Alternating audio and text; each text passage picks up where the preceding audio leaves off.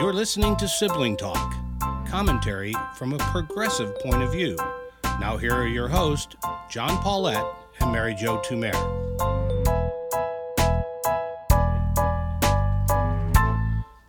Hello, I'm John Paulette. And I'm Mary Jo Tumer. Hey, Mary, you remember when we were little and all of us kids used to sit around and Dad used to read to us Plato's story of the allegory of the cave? Remember how great that? Do you remember? Did you grow up in the same family that I did? Yeah, Dad, I thought I remembered that. I was thinking about it, and I'm certain pretty much everybody has this top of mind, but I'll risk going ahead and retelling it quickly. What happened? It's actually Socrates telling the story. Plato, of course, records that in the Republic. And as he so often is, Socrates is talking to Glaucon, who is frequently kind of his foil, kind of the Costello to Socrates' abbot. And he tells an allegory. He said, suppose there were a cave and there were a group of people who are chained facing the blank wall of the cave. And they can't move their head or their legs or anything.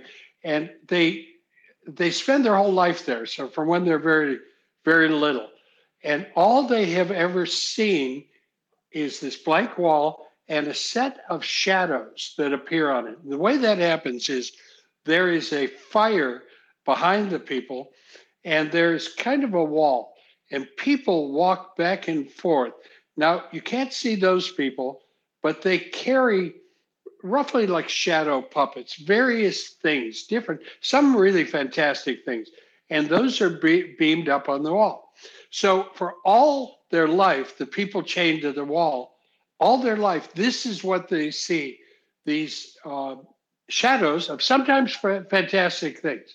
Well, one person gets loose and climbs up and gets outside and sees the sun. He's actually almost blinded by the sun. And there are a lot of things that happen there that I won't detail. But eventually, this person decides to return to the cave to see his old friends and tell them, this is not reality down here.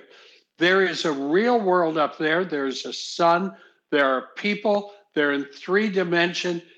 Everything's there. What you're seeing is not the truth. It's not reality. Well, the people don't want to hear that. They said, that's nonsense. If you went out, if there was a sun, you would be burned and you'd be blind. And they are so outraged by the person who comes back and tells them this is not true that they decide to kill him because they just cannot accept that. God, just thinking about how Dad used to read that to us. Lord. Kind of makes me a little sentimental. But here's the reason I'm thinking about it now. Isn't the Republican Party the allegory of the cave right now? There are all these people who have been looking at these shadows that say the election was stolen, Donald Trump is really the president, all these kind of things. For so long, they believe it's the reality. And that person who escaped and came back down, Lynn Cheney. And she comes and she says, listen, guys, and this, by the way, is really all she has said. Donald Trump is not telling you the truth. He did not win the election. We should stop saying that. And what do the Republicans in the cave say? Kill her, kill her.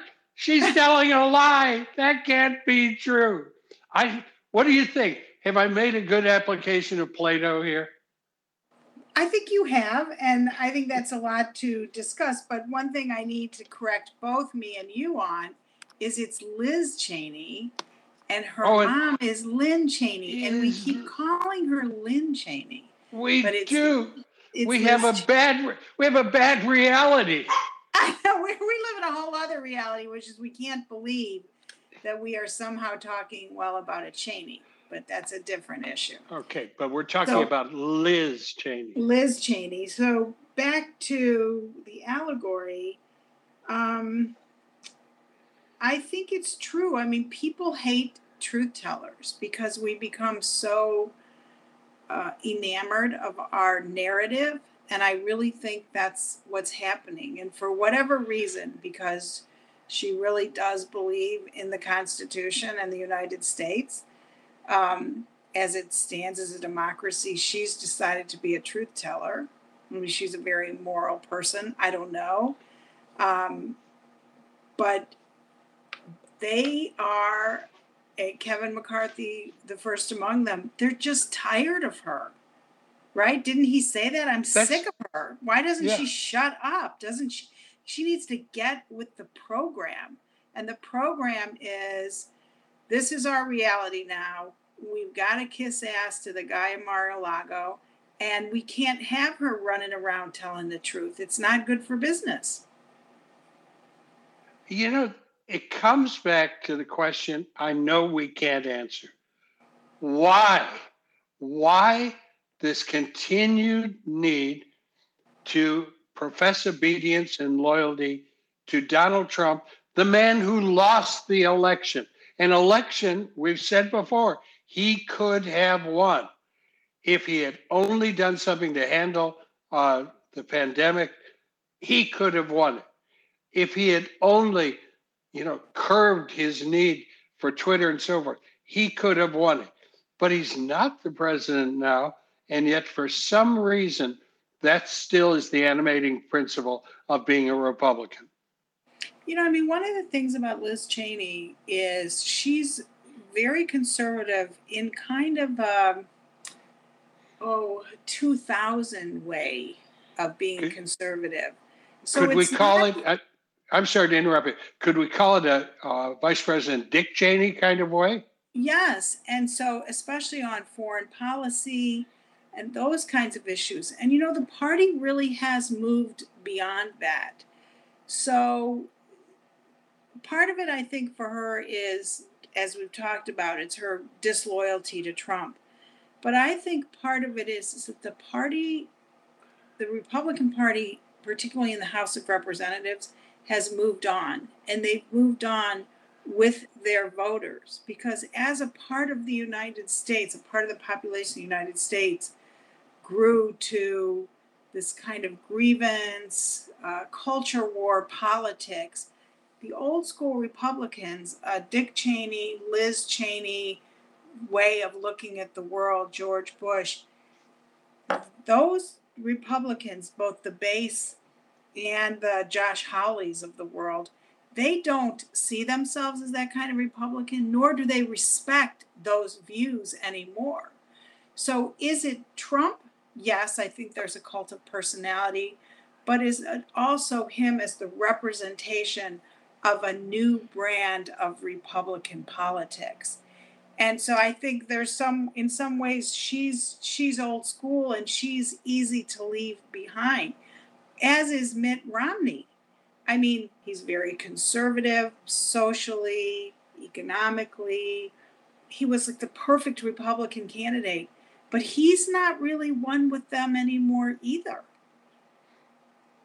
But the interesting thing is, I think you're right. The party has moved on. But the question, of course, is moved on to what? And you use the word grievance. I think that is part. Nativism, certainly. They don't like to hear it, but white supremacism. Is that what they've become? You look through, and we have several very identifiable critical issues today. The racial divide and racism is a critical issue. Climate change, absolutely facing us. The infrastructure, we have to do something. Getting the pandemic behind us, we have to do something. Taking care of a good recovery, we have to do something.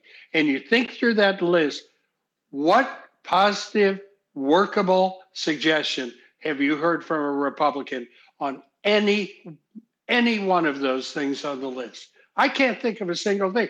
I mean, I can hear the negativity, I can hear the criticism, but they are no longer a functioning part of solving problems, are they? No, I mean, they're not the party of ideas, which they really prided themselves in being in the Reagan years and post-Reagan years. They had the solutions to, folks not being productive, to, how to move the economy forward. That was really what animated that the Republican Party through the 80s and the 90s. But you're right. I think with the election of Barack Obama, they no longer were the party of ideas, and they just became the party of grievance and opposition. And Trump was the perfect candidate for that. It's like, we got to hold on to some glory days that may or may not have ever existed. And so when you think about Liz Cheney, then she's an old school Republican. Again, whether you agree with her policies or not, she's somebody who still will argue that it was the right decision to invade Iraq. She's argued vociferously about not leaving Afghanistan. This is not today's Republican Party. So I think, and just to restate what I said, yes, I do think they want to get rid of her because she's disloyal to Trump, but I don't think it's the whole story, John. And, McCarthy, he's just raw power, right? He just wants the speaker's job. But a lot of those folks that follow him, they have a different animating view of the world, and it's QAnon. It's like you say, it's a white supremacist. It's a kind of a populism. It's anti-science. It's pro Dr. Seuss. Whatever crazy stuff it is. It's not about managing the government and taking care of people's needs. This isn't what they're about. So, maybe when you go back to the story you told at the beginning, the allegory, maybe what it is she's coming back and saying, yes, what's really happening out there is that Biden did win and Trump lost. But also the people that are coming back to these guys and saying the world as you think it is, it's not that way. We live in a very diverse country where the young people are not necessarily white in the way that we've defined that. We have labor shortages that require immigration, right? We have a climate that needs our attention. This is the real world that we're living in and that Joe Biden is governing. And you can stay in your crazy Fox News world and listen to Tucker Carlson. But outside of these walls, real people are solving real problems to keep the United States a strong country. I was thinking about what the Republicans want to do, what they want to be. And I thought about a woman I saw in the news the other day who was at a Republican-type convention.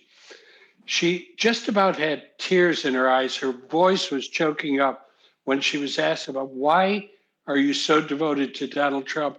And she said, he got us winning again. This sort of thing. He got us winning again. And so I thought about it. Okay, you did get the tax cut for the rich. That was really the only major piece of legislation. You did not solve problems related to COVID, problems related to race. You didn't even get your wall built, any of those things. So where is the winning? And I think I know what it is. They feel they owned the libs. You know their phrase? Mm-hmm. We owned the libs. We could make the liberals go crazy. We could do it whenever we wanted. For 4 years, the liberals danced to our song because all Donald Trump had to do was say something and they went crazy. And was Donald a little bit wacky in some of the stuff he said? Yeah, but it was good because we owned the libs. And to them, I think that's the ultimate, that's what they want to accomplish. And I think they're having a lot of trouble with it right now because the lib they would really like to be owning is Joe Biden, who just isn't that good of a lib, actually. Well, it's funny.